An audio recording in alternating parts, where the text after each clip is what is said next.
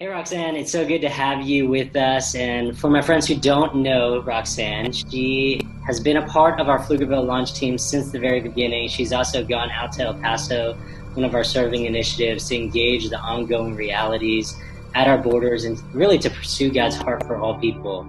So there we, connected with Border Patrol. We served our asylum-seeking community.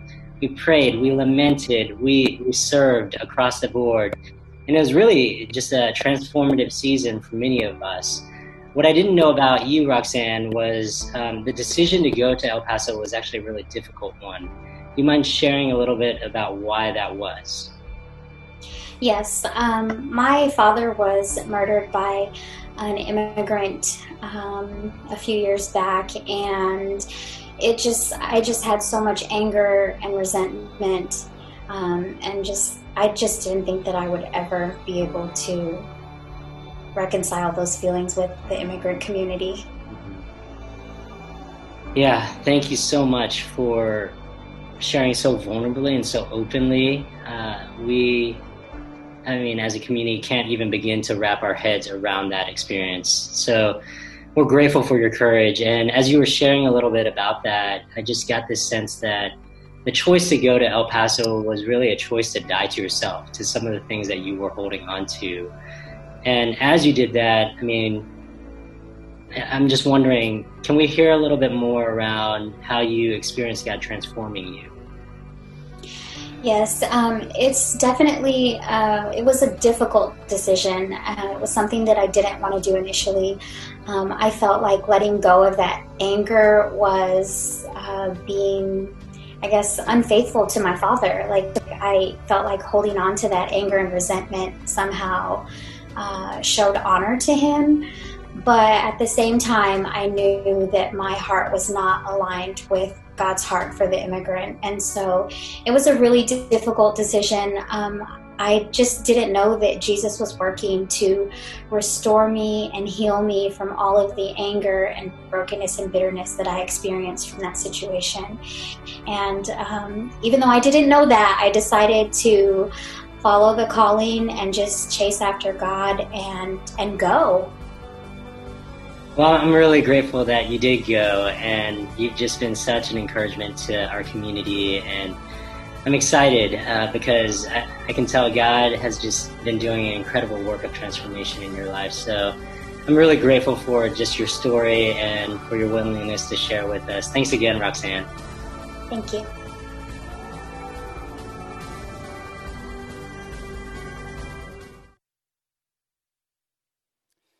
What a remarkable story. Roxanne's willingness to forgive what seems to be unforgivable. These two, along with others, are launching Gateway Pflugerville this Sunday. You can be a part of that. It's an online launch with online groups and recovery and even an online class called Homebound, How to Not Become a Monster. And so if you want to know more, just go to gatewaychurch.com/Pflugerville. This will be our 5th location in the Austin area. So excited for them. So today we're looking at this idea, John referenced it, of dying to self, letting go of self. It's such a strange idea, really. If you were raised in America, you were probably raised to be independent and free. It's in our Declaration of Independence that it's a God-given right to have life, liberty, and the pursuit of happiness. Now, I know some of us haven't had the same opportunities for life and liberty and even happiness in our country, but even still, there's entrenched cultural norm that we actually make our decisions based on what is best for my life, what will give me more liberty, what will make me happiest. At the same time, there's this completely oppositional idea. Our heroes are those who give up their rights. Have you noticed this? It's like the story of Jesus is being retold over and over and over by our fictional characters. How many of our superheroes actually sacrifice and seemingly die only to come back again? Iron Man in the first Avengers movie, Captain Marvel, Black Panther, Harry Potter. Now, we don't have time to debate whether Harry Potter was the superhero or not. I just know that there are 8 films about him and a theme park. But how do you take these two ideas and make sense of them in many ways? I mean, we believe that our heroes are the ones that give up their rights for others. And at the same time, we believe we have the God-given right for life, liberty, and the pursuit of happiness. Well, today I want to talk about letting go of self. Letting go of self is counterintuitively the best thing that we can do in these times. Because when we let go of self, it actually frees us to become the person we were created to be, the people we've longed to be.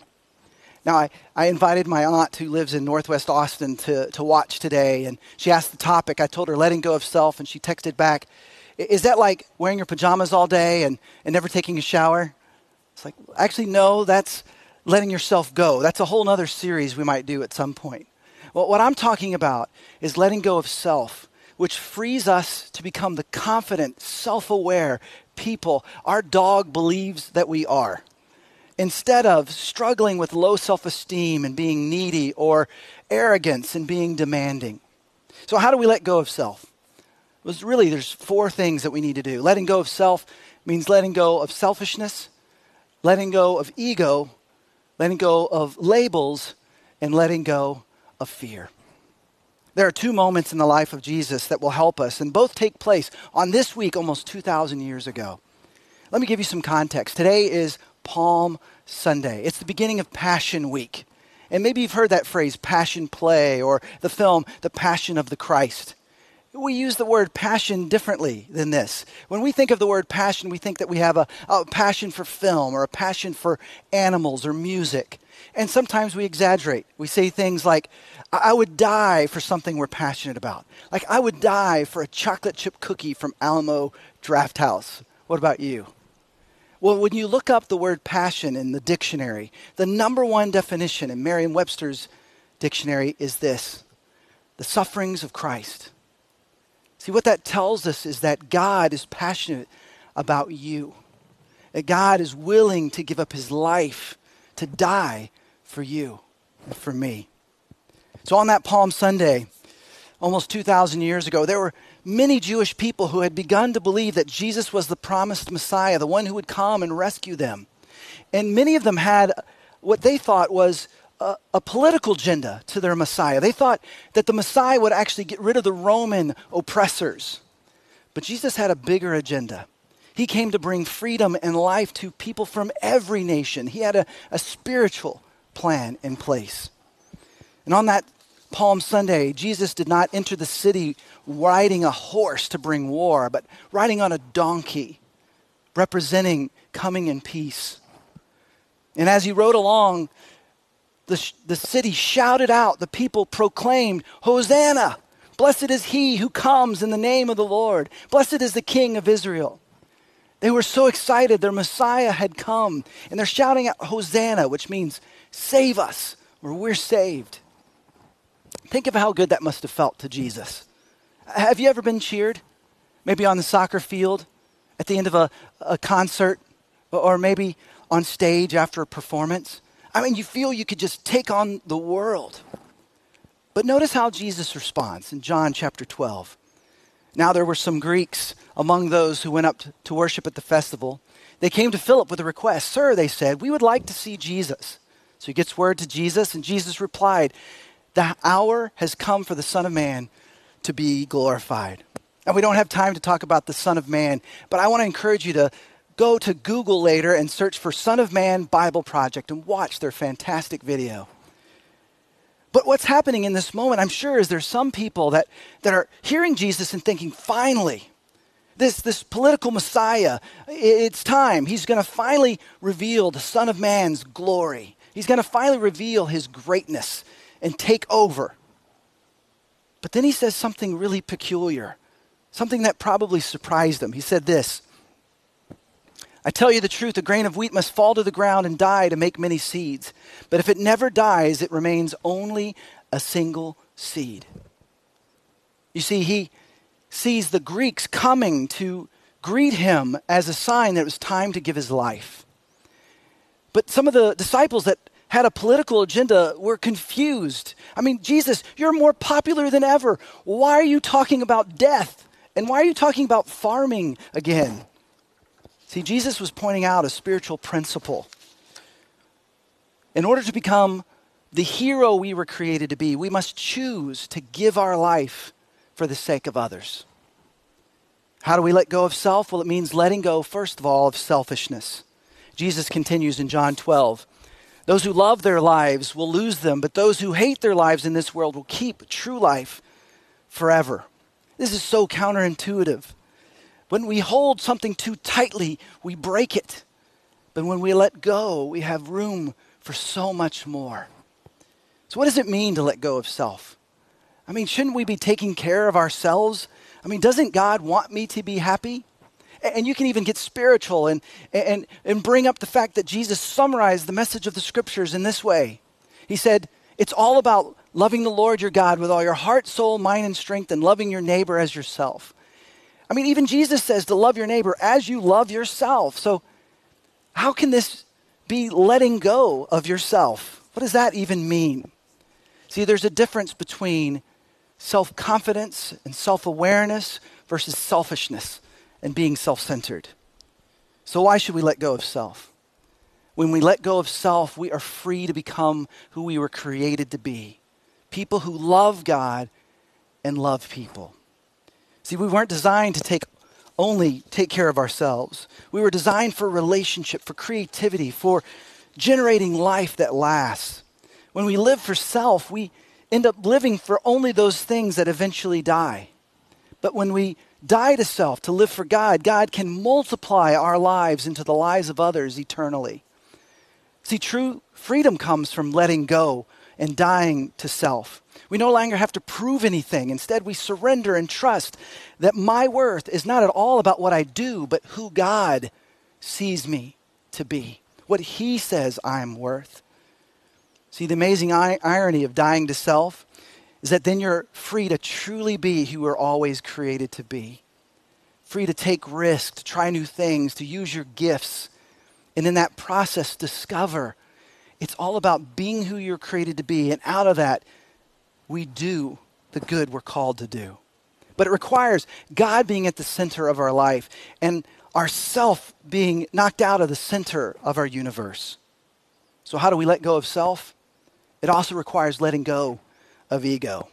See, when we're only looking out for ourselves and only looking out for our family, we actually end up missing our purpose in life. See, when we're pursuing our own life and liberty or freedom and our own happiness, we end up stepping on or neglecting other people around us.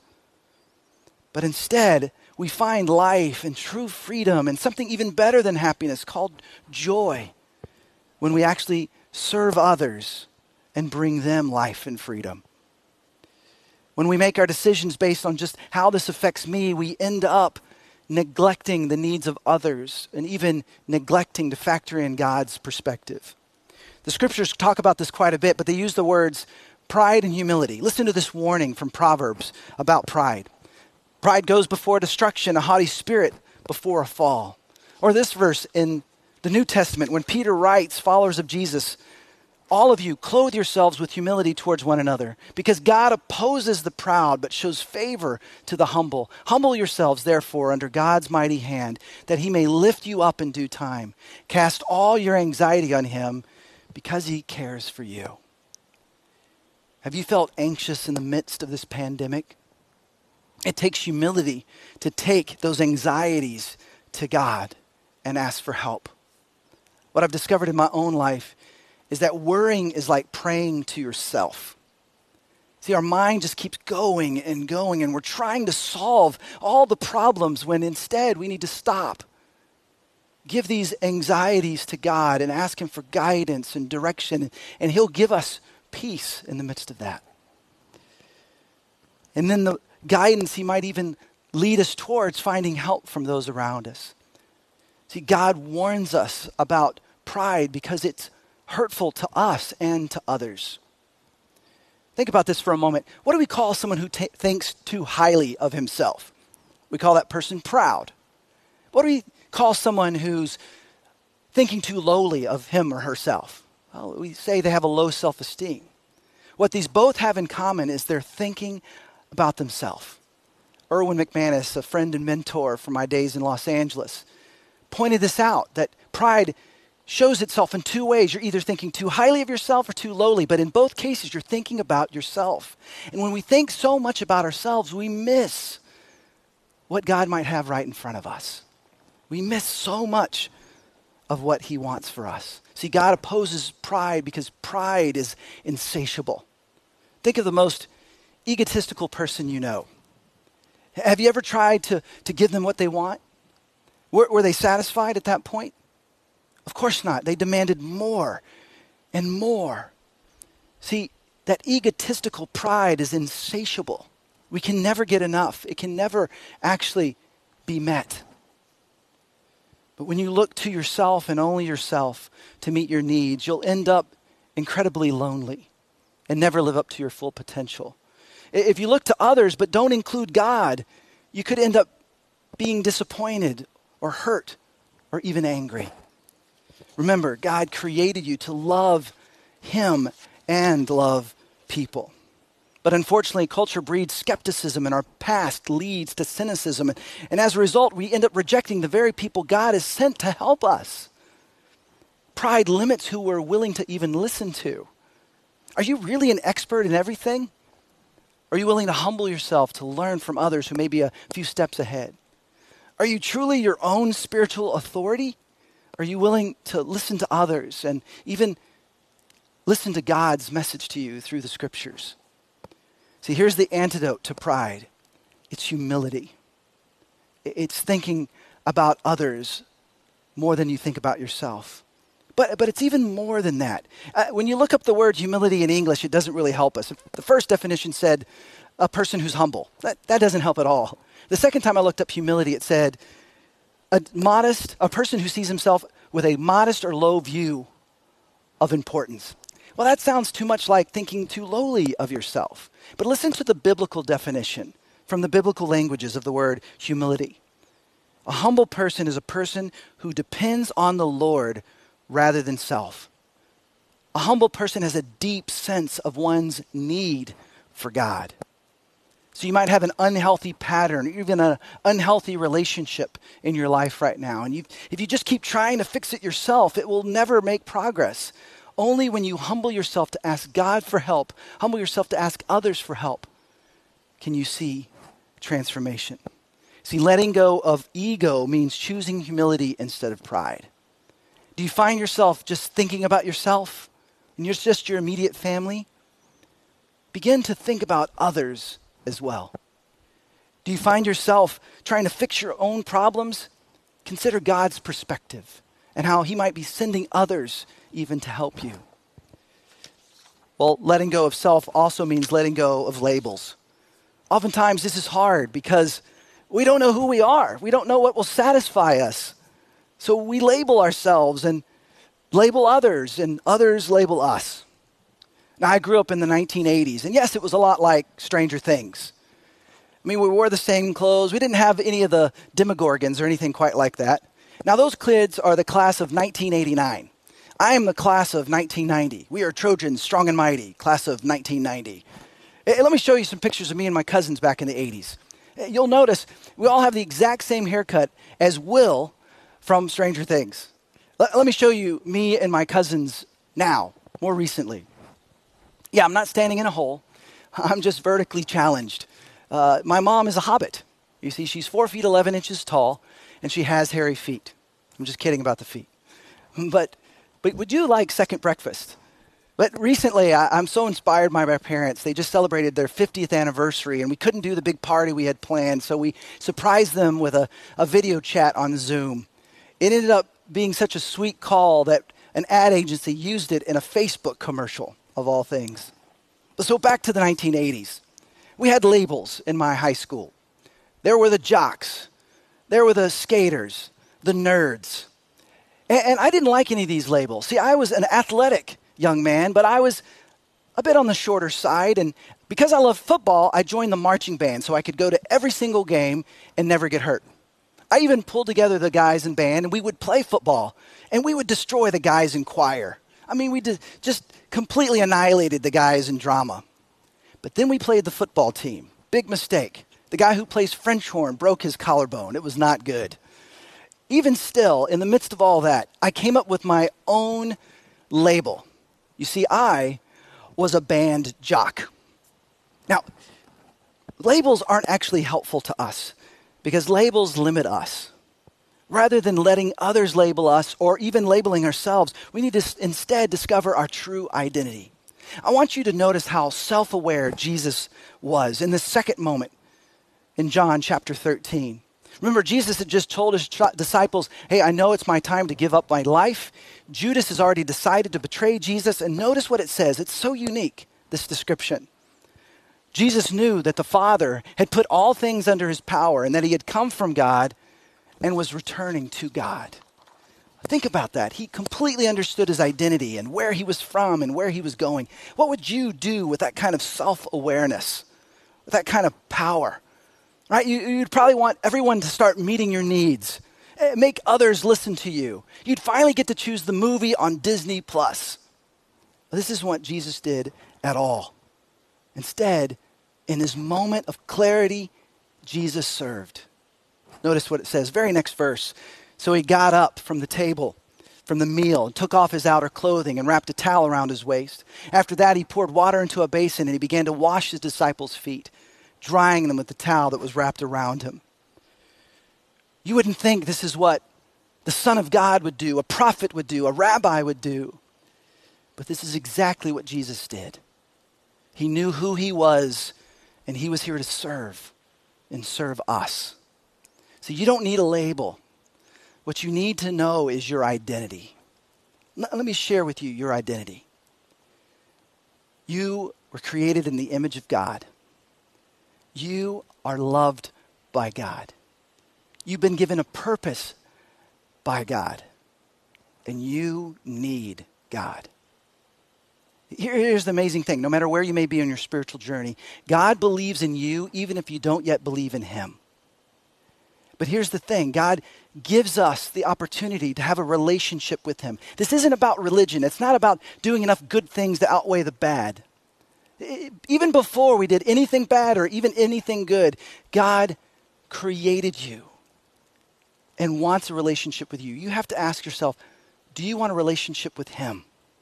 The one who created you, designed you, the one who's the author of peace and joy and love. See, the path towards discovering who we were created to be is a path that involves knowing God and loving him and loving people. When we say yes to follow him, we then start to do good things out of gratitude because we're so thankful. You see, we don't do good things to get him to love us because he already loves us.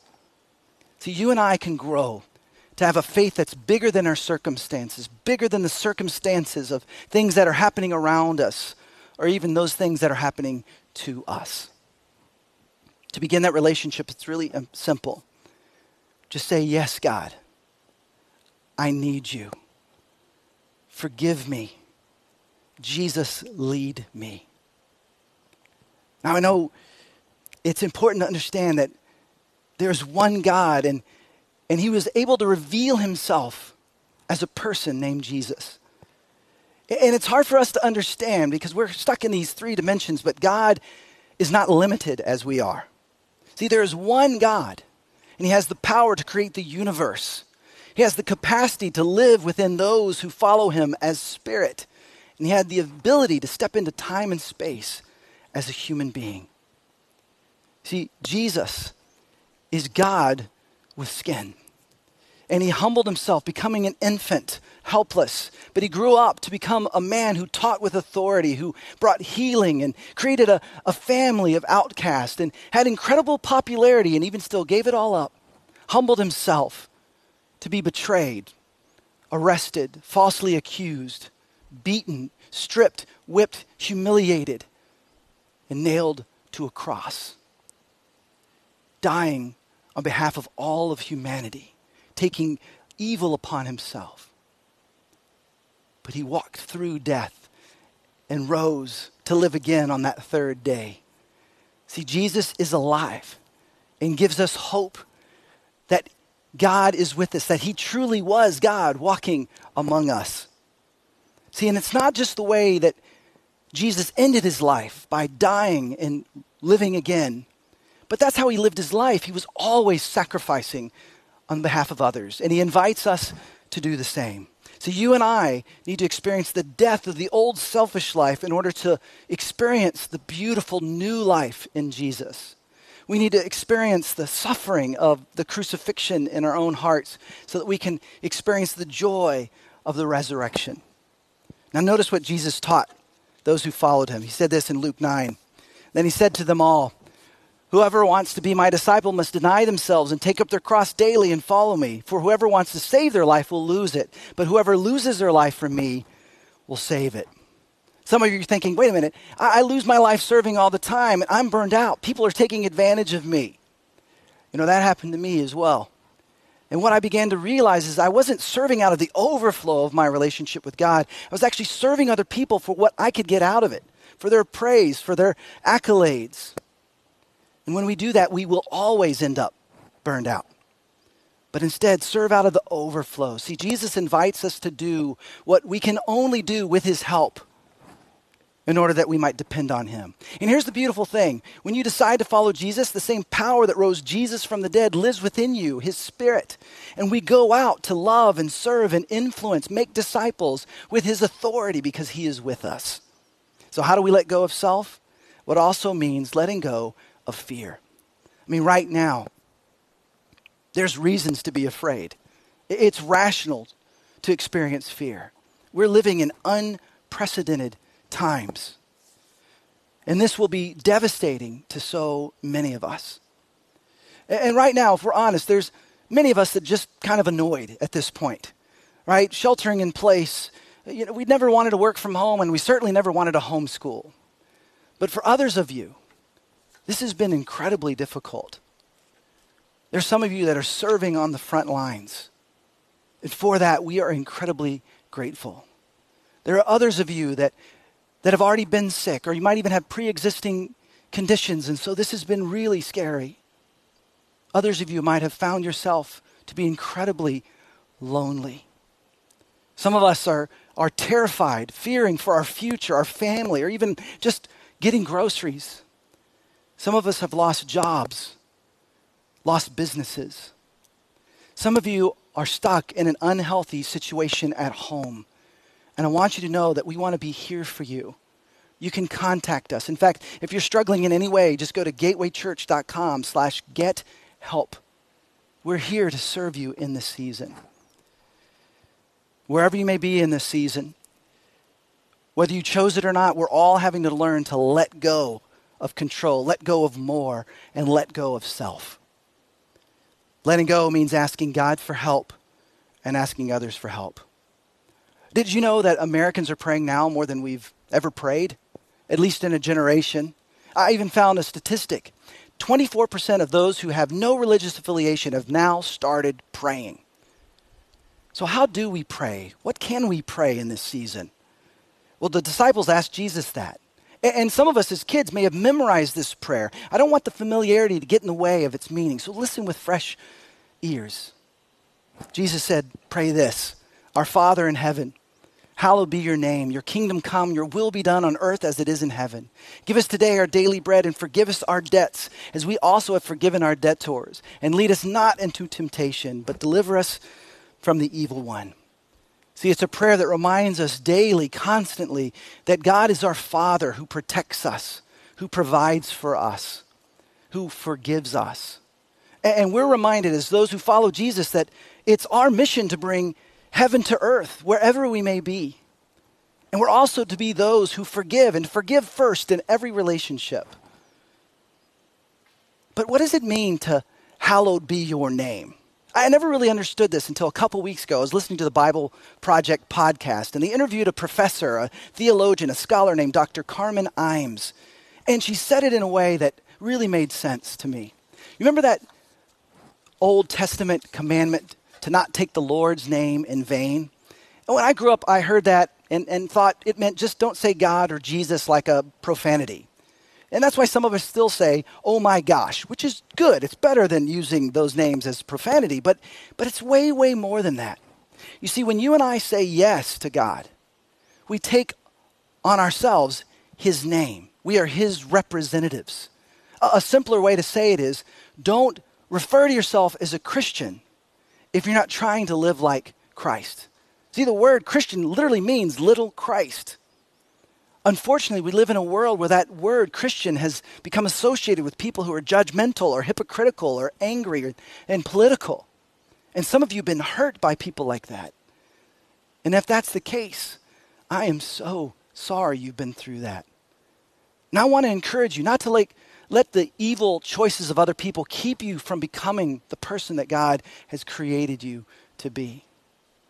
But there's other people throughout history that have represented Jesus well. I think of the early church in Acts chapter 2, where they would sell their property and take the money in order to meet the needs of those around them. Or even throughout church history, there were plagues, and it was believers, followers of Jesus, that would stay back during the Roman Empire in AD 300 to help those who were sick, even as everyone else fled. Or in the 1600s, the same thing happened in Europe. And in 2019, the same thing happened in Wuhan, in China. Followers of Jesus there are often oppressed.